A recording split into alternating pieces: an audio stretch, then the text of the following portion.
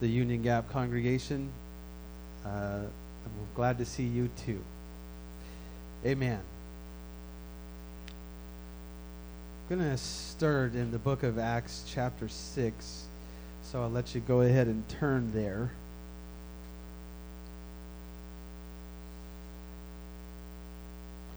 Acts chapter 6. Before I go there, I just want to make some comments. How many of you have ever played tennis before? Many of us.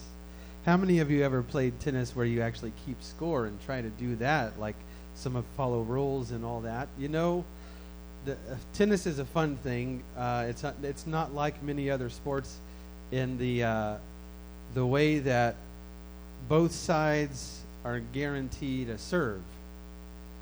One will serve first, play that set, and then the next side serves, and they play that.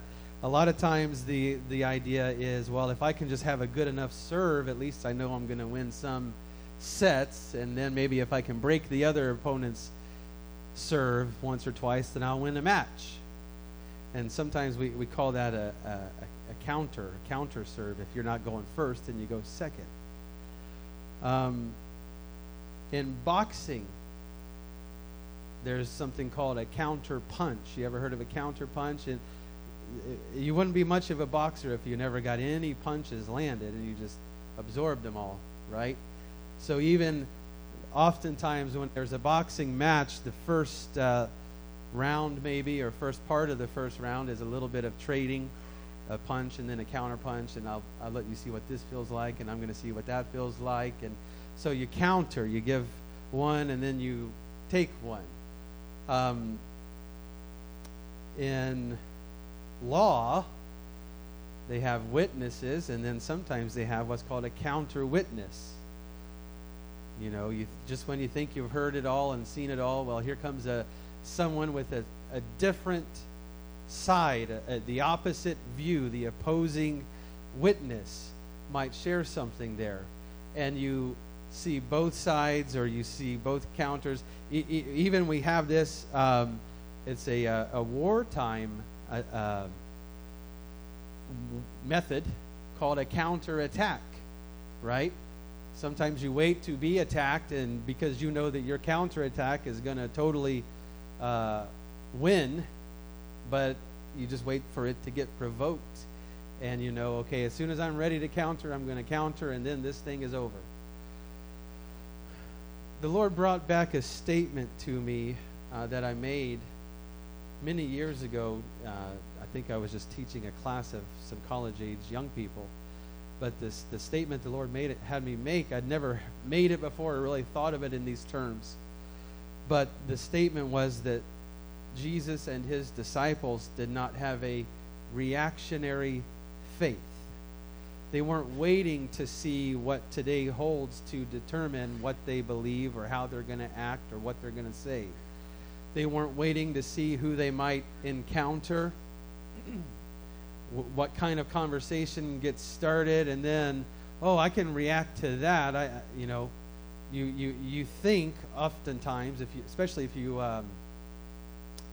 are not fully persuaded in your mind, you think, well, if that subject comes up, if the conversation turns towards this topic, then hopefully we'll just kind of see how that goes, and I'll try to make it through that conversation or that discussion. And but if it doesn't get brought up, good. I don't have to worry about what I do or don't know, or what I think or don't think, what I believe or don't believe, what I might not be fully persuaded in. That was not the life that Jesus or his disciples lived. Can you imagine if one of his disciples went to the synagogue that day for service and just thought, I hope nobody asks me if I follow Jesus today. I would much rather sit through this synagogue service and hear that man, that preacher, that priest, whatever, say his thing, so that I can get back home and privately believe again what what I am convinced of. You won't find that kind of faith in the Bible. It's not recorded. You won't see that type of a person or person with that kind of faith anywhere in Scripture. When I was a little kid, we learned a song that said, "Hide it under a bushel." No. Hide it under a bushel. I'm going to let it shine. You know that's Bible? It says, neither would a man light a candle and put it under a bushel. That's not why we have candles. That's not why we have light. And that's not why we have faith in God. To just privately hold my views and my beliefs to myself and try to make it through a life, make it through a time where I'm not going to get questioned on this. I'm not going to question myself on this. I'm not going to meet any kind of conflict or confrontation because of my belief. No, Scripture is full of confrontation because of beliefs. And even the writings of the Apostle Paul, many times he would write and say, I know you're going through trials because of your beliefs. I know you're being persecuted because of your beliefs. Not, I haven't heard anything from you guys lately. Is everybody doing all right? No, it is, I know you're living in this day and age and you believe the truth that was delivered to you. And so you're living accordingly. Therefore, I assume you're getting persecuted. I assume you are living with challenges. I assume you are facing the things that I have faced and those that have gone with me faced and that our Lord faced. If you're not, why are you reading this letter?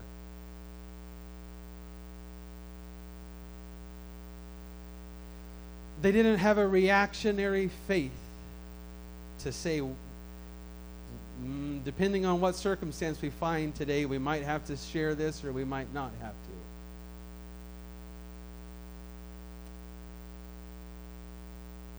The 60s, the 1960s, was an example of counter, like a counter punch or a counter serve or a counter witness. The 60s was a counter culture movement.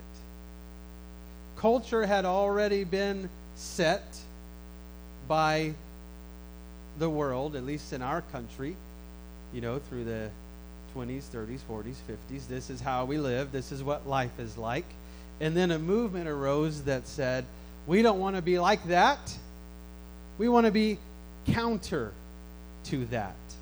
I'm not going to do this. You can't make me do that. I don't want to do, that's not going to be the life that I live. So we saw counter culture. I'm presenting it to you this way because the question that I feel like the Lord is having me consider was the Lord and his disciples counterculture? Was Jesus counterculture? I want you to keep an open mind about that, because if you just think, well, yeah, he did everything different than everybody else, so he was counterculture. Not necessarily. He didn't decide, oh, that's the way they do things? Okay, then I think I'll do things this way. The disciples didn't rally together and say, who are we? Different. What are we going to do? Different stuff. All right, let's go. To intentionally be different was not the purpose. To find whatever things they could rebel against was not the calling. To make the priests in the synagogues angry was not their mission. Do you understand that? Jesus didn't come to the earth. God did not robe himself in flesh to walk this earth so that he could rub truth in the faces of everybody that believed a lie. That was not his mission. If he had simply wanted to be counterculture, then he could have taken that as a mission. I'm going to get down there and I'm going to go straight to the synagogues and I'm going to tell them how wrong they are.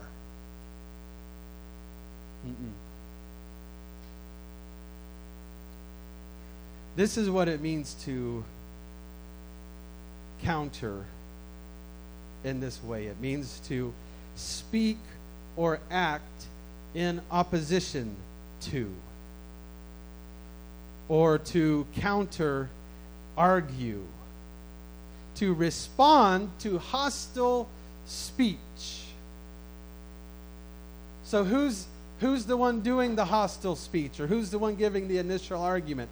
In this context that I'm talking to you about, if it's in the synagogue, it's the priest, it's the high priest maybe, saying his thing and then giving an accusation. Okay, if you were just interested in countering, you would say, okay, when's it my turn to speak? Give me the floor, I'll give you my argument. Do we see that in Scripture? No. We see men led by God to specific places and situations to share the word that God gave them. If you are just good at arguing, you might have a hard time being a Christian, because you think, I'm loading all my arguments. I'm getting packed and ready because I am ready to argue. The Scripture says earnestly defend the faith, so I'm not taking this out of context, but I'm saying if that is your approach to your walk with God, it's not going to be easy for you. Be ready always to give an answer to him that asks of the hope that lies within you. Yes, that is Scripture. But be ready always to fire the Acts 2:38 Scripture at an unsuspecting target is not Scripture.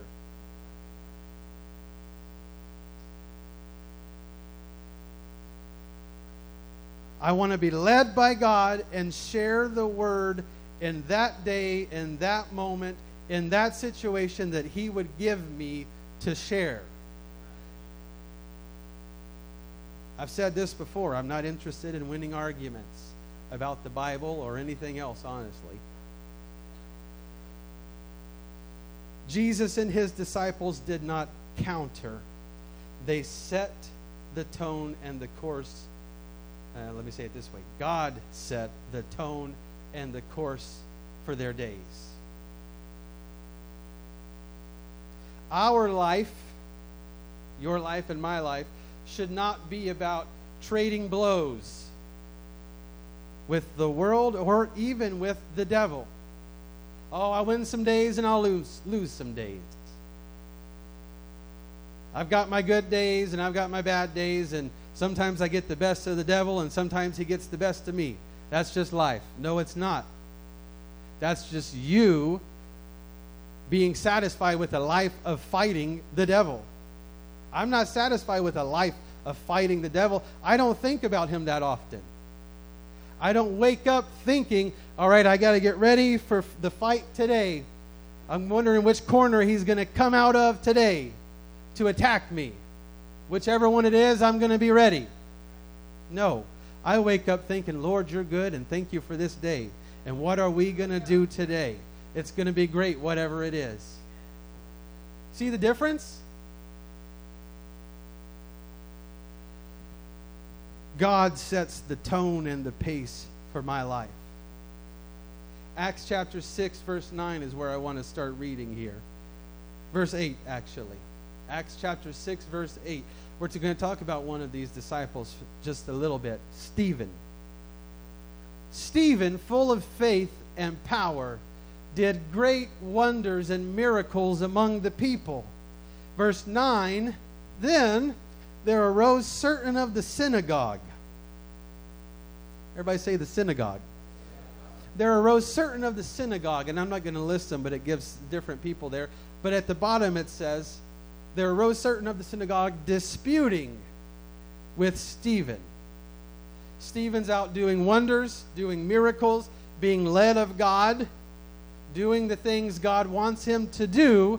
And then there arose from the synagogue individuals that wanted to dispute with Stephen. It was not God raised up a great disputer, Stephen. You see the difference?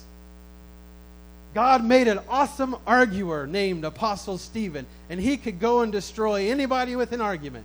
No. He just went and did the miracles, the wonders, the things that God told him to do, and then the arguments came, the disputing came from those that were in the synagogue. To dispute means to investigate with questions. So they rally together and they say, I got my good list of questions right here for Stephen. You got some too? I got some too. Yeah, let's go get him. Let's go catch him. This is not the first time. This is what that faction did commonly. They wanted to bring question. They wanted to trap with question.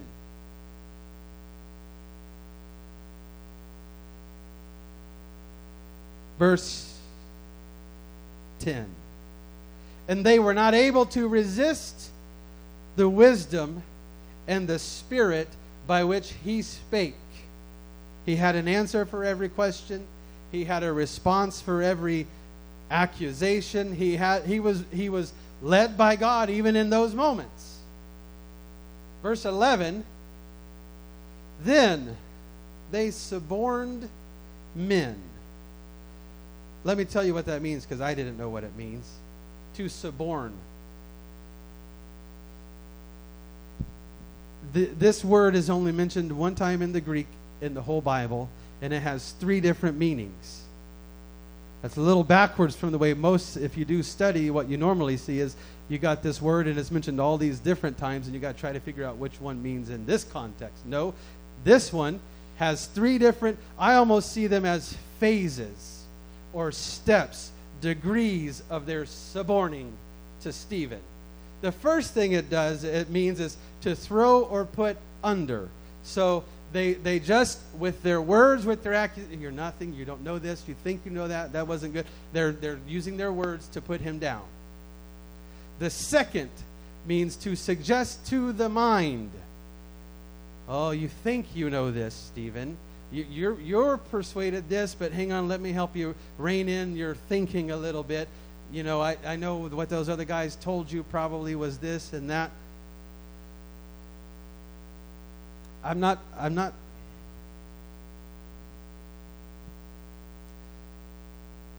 Let me just say, watch the conversations that you have in private with other people in the church.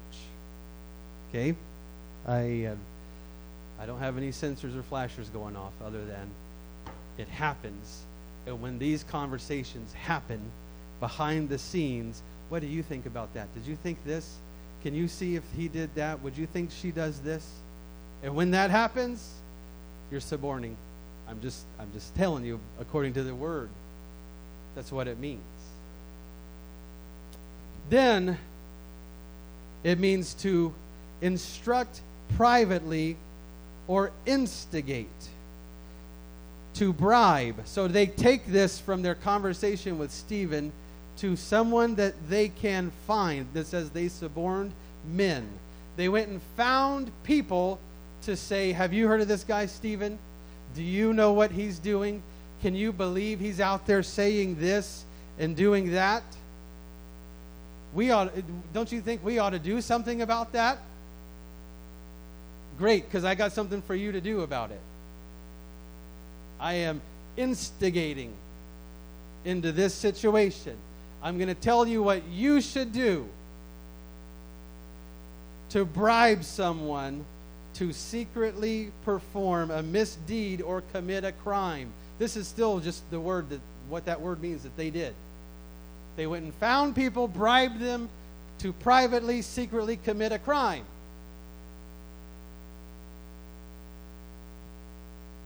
And then it means to induce a person to give a false testimony.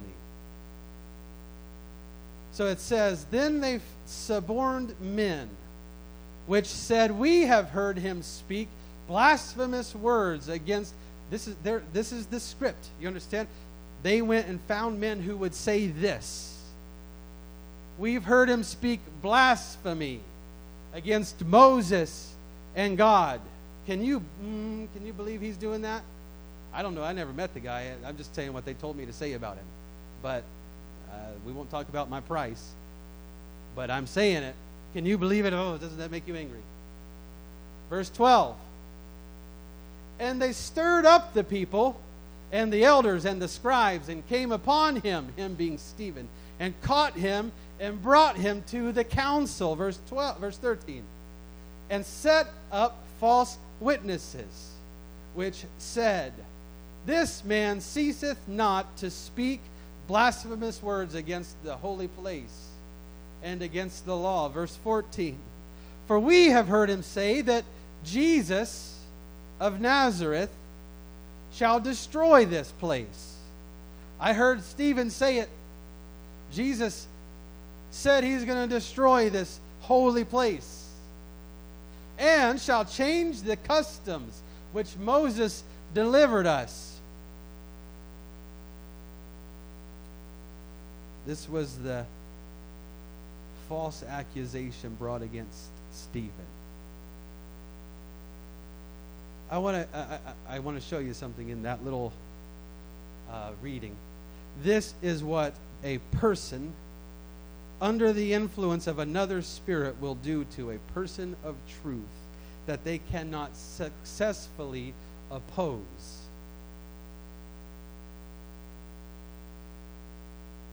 I can't win the arguments. We tried. We took him. We tried first to dispute with him and argue with him and catch him in his act and prove that he doesn't know what he's saying. We can't do that. So the next step is we're going to falsely accuse him. We're going to bring false accusation against him. Now, what I said there, I believe, is this is what happens when a person under the wrong spirit, another influence, that's how they act. Then I have a question for you. So what we see taking place here to get Stephen before the council, is that humanity or is that evil spirit? Which one of those made that happen?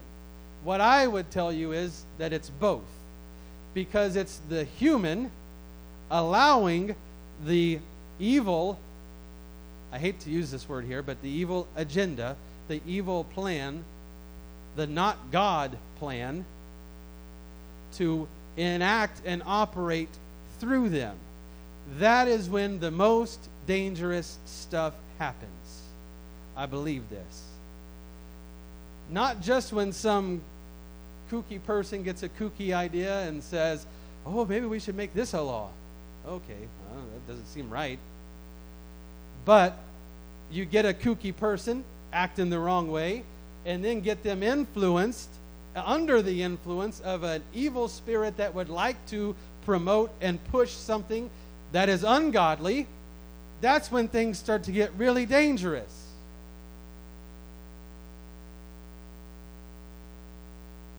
It's when the bad stuff happens to the world. Stephen was fine with all of this, I promise you. He wasn't, oh, give me my day in court. I got a good counter testimony for this. I'm ready to go before all these people and I'll bring up my witnesses and you bring up your witnesses and we'll make this a great legal trial. I don't have the time today, but if you go and look at Acts chapter 7, you will see exactly what Stephen said, and it's a recount from Abraham to Jesus of truth. And he says, this is all I know and this is all I live by.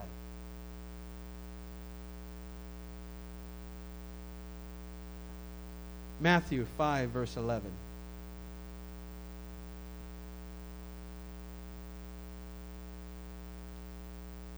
The book of Matthew, chapter 5, verse 11. If you know this passage, people will call this the Sermon on the Mount or the Beatitudes. Blessed are you for this, blessed are you for that. I just want you to see what Jesus says here. It's kind of like what Stephen just went through. Blessed are ye when men shall revile you. To revile. To defame. Blessed are you when men defame you. When they speak against your character wrongly. You're blessed. Really? That doesn't sound like much of a blessing. That sounds like about the worst thing that could happen to me, honestly. Blessed are you when men shall revile you and persecute you, and shall say all manner of evil against you falsely for my sake. Now let me pause and remind you, I'm talking about this idea of culture, counterculture, and where I fit in the middle of this. Because if I'm really worried about culture, I'm going to be really worried about what people say about me.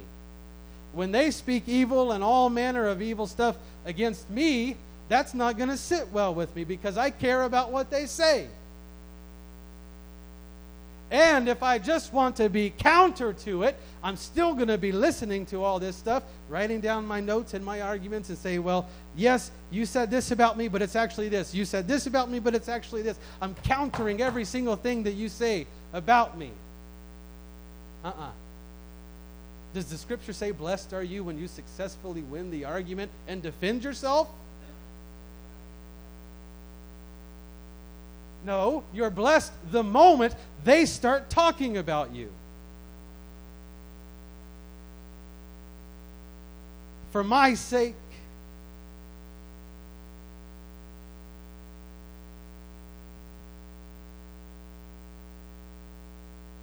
Verse 12, rejoice and be exceeding glad, for great is your reward in heaven. For so persecuted they the prophets which were before you. Ooh. Hear me, this is an interesting, and I would say this is a strong way to word this. If nobody's talking bad about you, what's the problem? And hear me, I'm not trying to invite anything. And I'm not trying to incite anything. I'm just saying examine your life, the things you live, the things you project, the things you say, the things you stand for, what you project in your life. And if nobody has anything bad to say about that, go read that verse again. Find out which side you're on.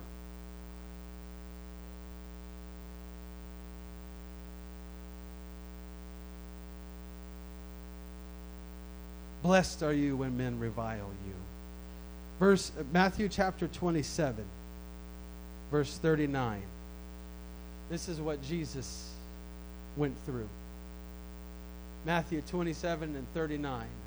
As he was hanging on the cross, but before his life had left him,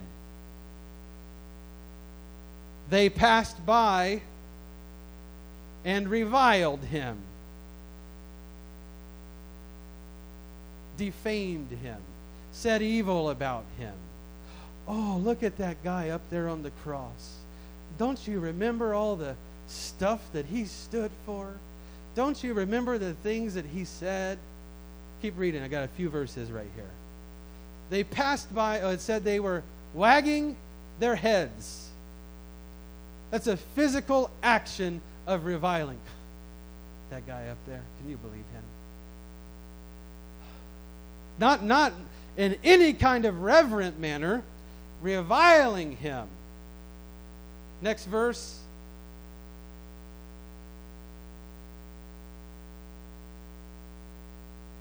Saying, thou that destroyest the temple. We're going all the way back to that conversation with Stephen. The same accusations. This is what we were worried about, and this is what we had to protect. Thou that destroyest the temple and buildest it in 3 days, save thyself. If thou be the Son of God, save yourself. If you've got all this power, all this ability, and you can do all this great stuff, why are you still up there?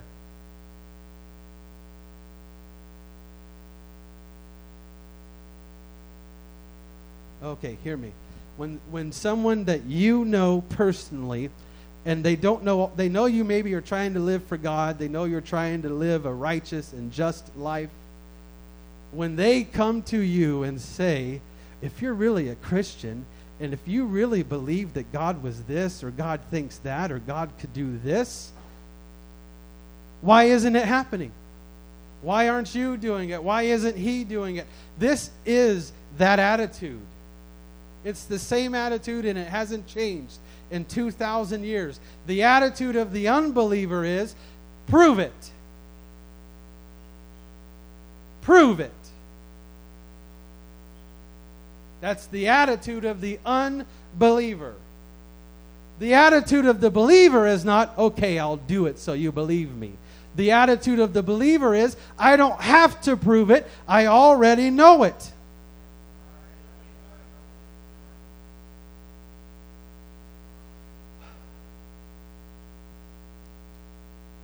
That's where I fit in culture. I don't know what that label is, but that's where I fit. I already know it. I believe it, and I live it.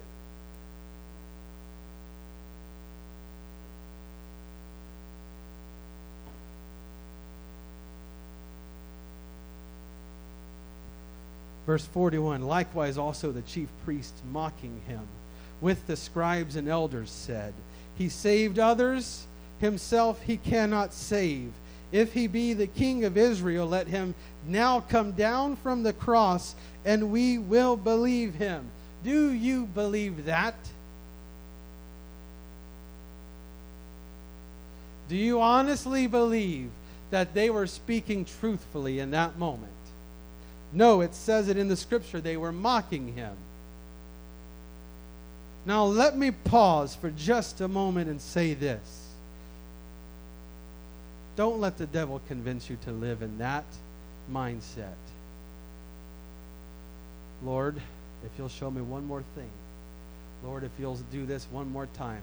If you'll forgive me one more time. If you'll heal this one more time. If you'll do this, Lord, I'll believe you. Like he's never heard that before.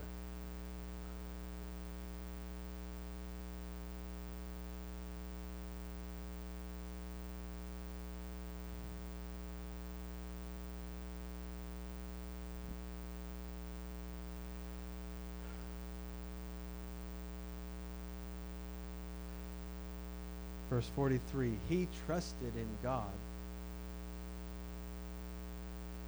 Let him deliver him now. Don't you think that's about the last thing that the man Jesus Christ needed to hear in that moment? Where's the supporters? Where's all the cheerleaders? You can do it. Hang in there. You're almost there. Your mission's almost completed. Nowhere to be found. But what there is to be found is the voice of the enemy, the one that would love to see you fail.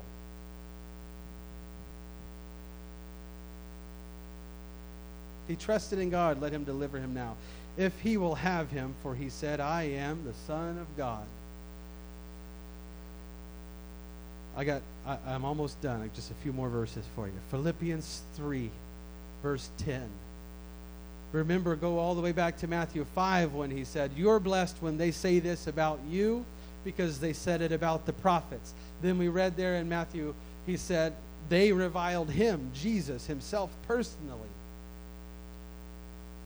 Philippians 3:10 says, that I may know him and the power of his resurrection and the fellowship of his sufferings, being made conformable unto his death. If you want to know the Lord and his sufferings And his death, we just read it. It's not a pretty thing. It's not an easy thing. But Paul said it to the Philippians. I'm just going through this stuff, and every little bit of trial that I go through takes me closer to the fellowship of his sufferings. Where does that fit in your culture? I'm asking honestly, where does that fit in your culture? To say, oh, just a little bit of suffering makes you a little bit more like Jesus. No. Our culture is, we need to, okay, I can't do that, sorry. Move on. Romans 8, verse 18. Romans 8, verse 18. For I reckon that the sufferings of this present time are not worthy to be compared with the glory which shall be revealed in us. The Lord is trying to help somebody today, because you are so worried about using a negative term like suffering to describe your walk with God that you're worried you're going to talk yourself out of it. I can't get on that road and live that way for God. That's suffering. I'm worried. Okay, honest time. I'm worried I won't make it through that persecution. So, what's the alternative? Get off the road completely?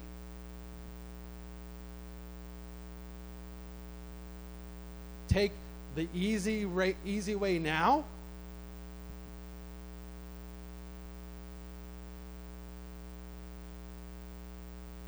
Second Corinthians 4:17.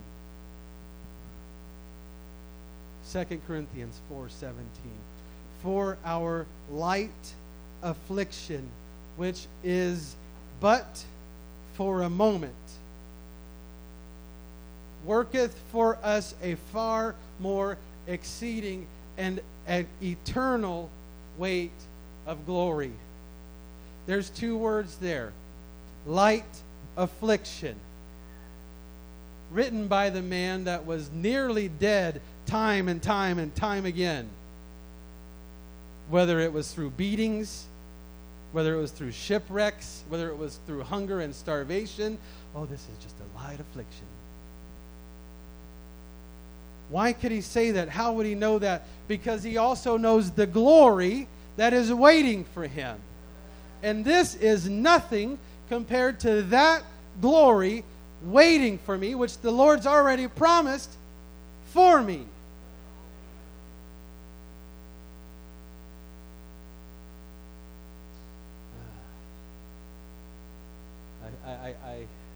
I know somebody's thinking, where's the sunshine and rainbows? Come on, this is a combined service and we just want to be happy.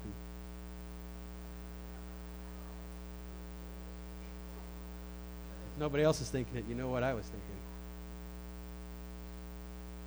Our light affliction. Now, I don't know if I unpaused from the last pause or not, but I'm going to pause again for a moment. If you know that the Lord has maybe just the tiniest bit of light affliction for you to go through to receive His glory, and wouldn't you think you're probably not the only one that the Lord has designed that way, then wouldn't you think that your brother or your sister might possibly also be designed that way? And if you think that, wouldn't you think that the best thing you could do is help them with their afflictions? Not add a little bit more to it. Not make life a little bit more difficult because of the words that you say, either to them or about them. I don't know where that came from, but it's true. It's my light affliction. Ephesians chapter 4, verse 22. I'm gonna unpause. Welcome back to the stream. That ye put off concerning the former conversation the old man. Look at the life that you used to live. Look at where that fit into the culture that you were living in. the old man. Now, put off concerning that conversation, that lifestyle. You are not that anymore. You put that off. It's like me taking off this tie and deciding I'm never going to wear ties again. I put it off. It's the old me. The former conversation of the old man, which is corrupt according to the deceitful lusts. Next verse. And be renewed in the spirit of your mind. And that, verse 24, that you put on the new man, which after God is created in righteousness and true holiness. That's your lot in the kingdom. The spot that God created for you, your new man, He created it after righteousness and true holiness. It's like a reserved seat with your name on it. But the only thing is, the old you can't sit in it. This is for the new you.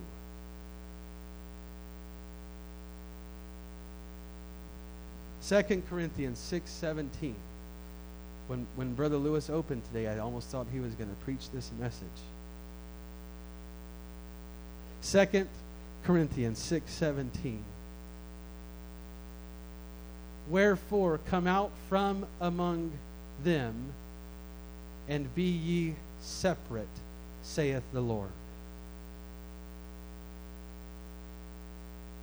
Don't be like those that feel like they have to either go with culture or have to counter culture. Neither one is where your seat is reserved. Come out from among them, and be ye separate. Touch not the unclean thing, and I will receive you. You can stand with me. I'm about to close here. I have one thing I felt the Lord would have me read in closing. We, everybody say us. We are not called to fit in with the rest of the world.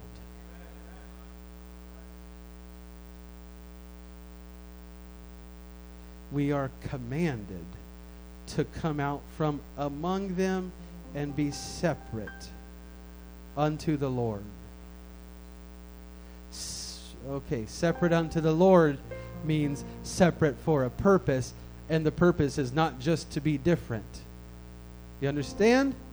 There's a lot of differences in the world. There's a lot of separatedness in the world, and you see, well, that group over there is different than this group over here, and this one over here is not like them, and I can just tell that that one's that way, and this one. There's a lot of separateness in the world, but separated unto God defines your separateness. I'm not just trying, elder said I can't fit in with the world. Okay, let me find something weird about myself and just cling to that. Amplify that a little bit and I'll be different. No, that's not what I said. I did say we are not supposed to be in with the world. We're not called to fit in with the world. We are commanded to come out from among them and be separate. Ask yourself this question. Is there anything about me that separates me from this world? I want you to sincerely ask yourself that. Take a moment and examine your life. Is there anything about me that separates me from this world? I'm not like this world. They believe this, I believe this. They act like this, I act like this. They say this, I say this. They dress like this, I dress like this. Their families all go together and do that. My family all stays here and does this. I'm not like this world. Is there anything about you that separates yourself from the rest of this world? If you cannot answer that, you need the Lord to help you draw some boundaries of distinction. If you don't know, if it's not jumping out at you, I know this is me and I'm different because of this. If you don't know, I'm not here to make anybody feel bad, and neither is the Lord. But the issue is, if that's you, you need to ask the Lord to help you draw some boundaries of distinction for your life, only if you want to obey the Word of God. If you're not interested in obeying the Word of God, you're exempt from this. But the Word of God says separate. Be separate. If you can answer that, you need to be thankful for those things, and you need to cling to them. Now more than ever, you need to cling to those things. Holiness does not save me, but I'm still clinging to it. My belief in the one true God does not save me, but I'm still clinging to it. Not going out and acting like a heathen on a Friday night does not save me, but I still don't plan on doing that anytime soon. Why? Because these are the things that separate me from the world, and I want to obey the Word of God.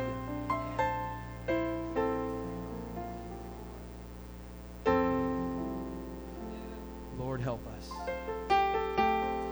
Why don't you just pray for a moment? Come on, this altar's open. I'm done preaching. I'm going to ask you to respond to the Lord. I feel the Spirit of the Lord moving here, and I know He wants to help each one of us, every single one of us. He has a plan and a design for your life.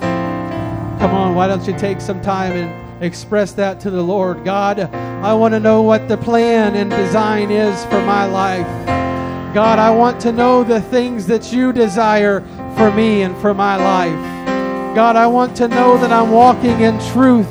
I want to know that I'm living a life that pleases you, God. I'm not looking at this world around me. I'm not looking at this culture around me, God, to try to find my place or where or how I belong.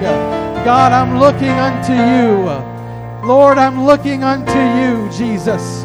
You are the author of my faith, Lord. You're the one that writes it, and what you say goes, Lord. You're the finisher of my faith, Lord. You complete it, oh God. The things that you establish in my life are the truth. They are the things that I want to live in. They are the things that I want to know. They are my desire, God. In the name of Jesus. Come on, why don't you take some time and pray? Come on, respond to the Lord. Respond to the Lord and what He's saying here today.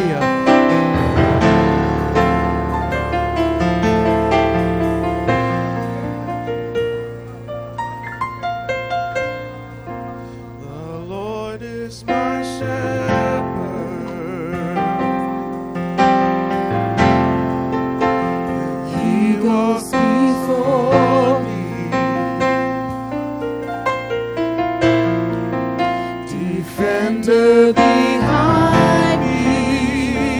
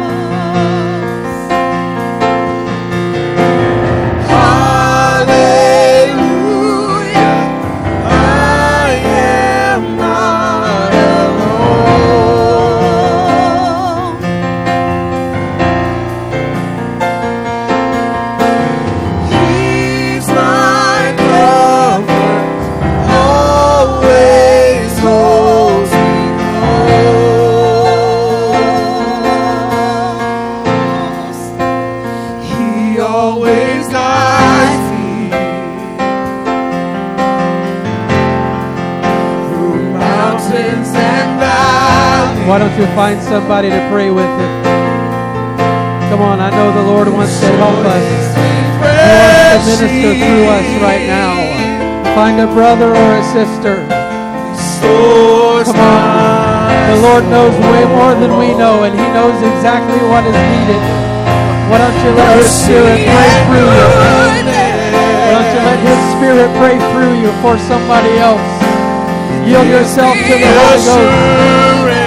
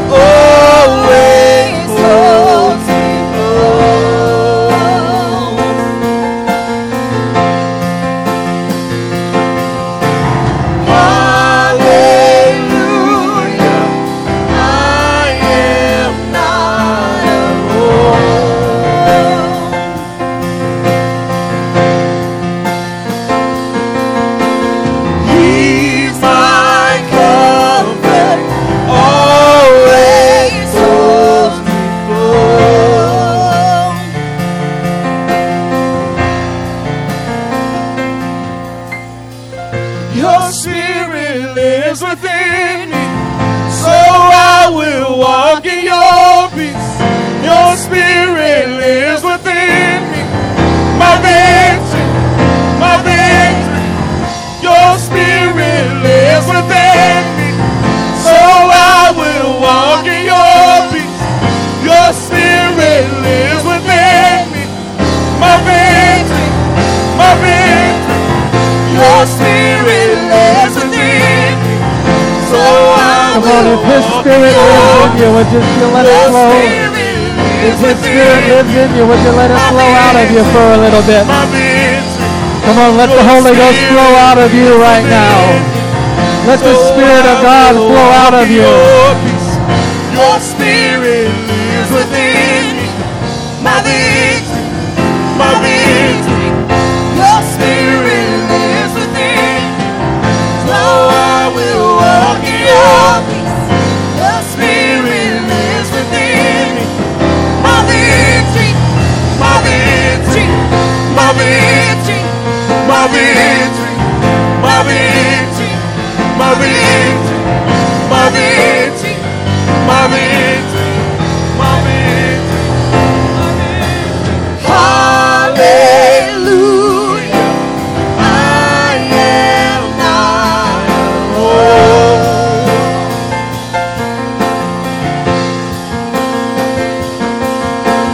He's my comfort, always holds me close.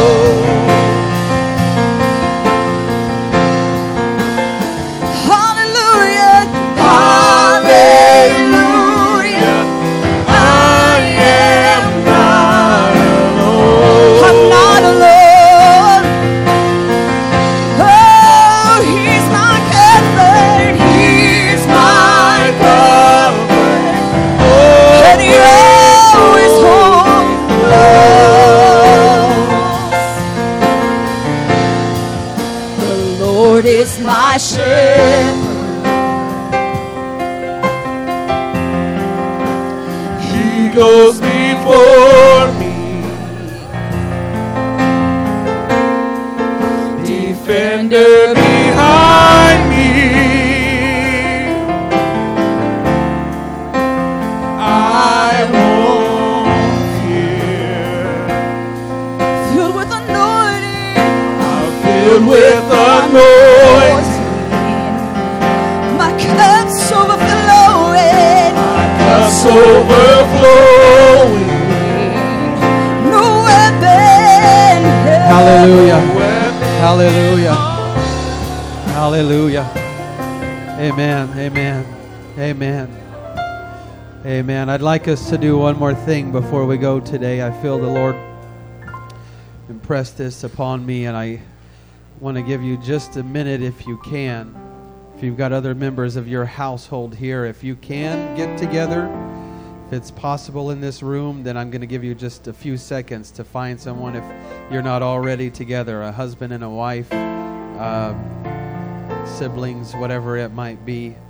I want us to get together as much as we can, representing our homes, our households. If you're single, this still applies to you and your household, what we're going to do and pray about here. Amen. This is for all of us. I felt the Lord impress upon me the phrase that was mentioned here, the phrase, boundaries of distinction. You know that the Lord designed your house to have spiritual boundaries around it. It's already, wherever you live, especially if you're in Yakima County, it's already got physical boundaries around it, and you know, this is my property. Whatever happens, if it's inside these walls or inside this yard or whatever it is, you know, this is my property. The spiritual is not too different from that for your house.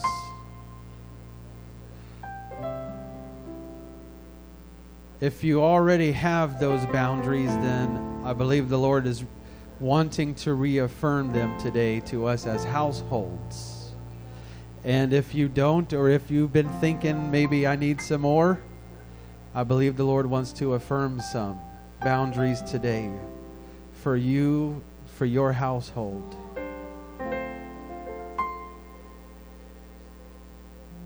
I tell you what, it's a lot easier to be separated unto God when those that you live with are also separated unto God.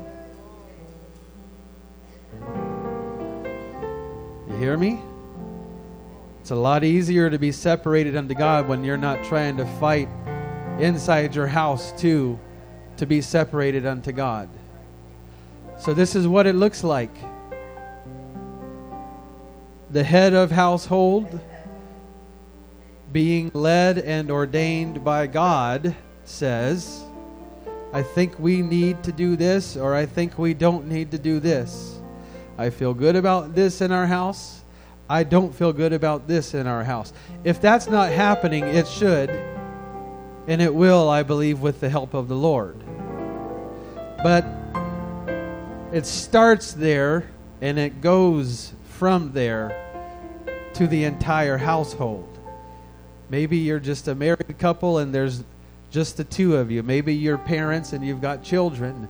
Maybe you're single and it's just you. Whatever it is, the Lord has a design for you, for your situation. I promise you that He does. And He wants to help. He wants to give discernment. He wants to give direction and instruction that says, this house looks like this. This house allows this, makes room for this, promotes this, and this house does not allow for this, makes no room for this, and does not allow this. Amen? I'd like you to pray about that for your house. Would you do that? Lord Jesus, God, I pray that there would be boundaries of distinction in my home, God. That there would be that which separates us unto you, God. That which separates me and my family. God, as the scripture says, to come out from among them and be separate. God, I need these boundaries in my home. Let them start with me, God. Let them start with us, Lord Jesus. Let them affect those that live in this house, God. I pray that the authority of God would rest upon each one of these homes. I pray that the covering of God would rest upon each one of these homes. I pray that the Spirit of God would operate in and through each one of these homes today. I speak it right now in the name of Jesus. I pray your blessing over these homes, God. I pray your leading and your direction over these homes right now. In the name of Jesus.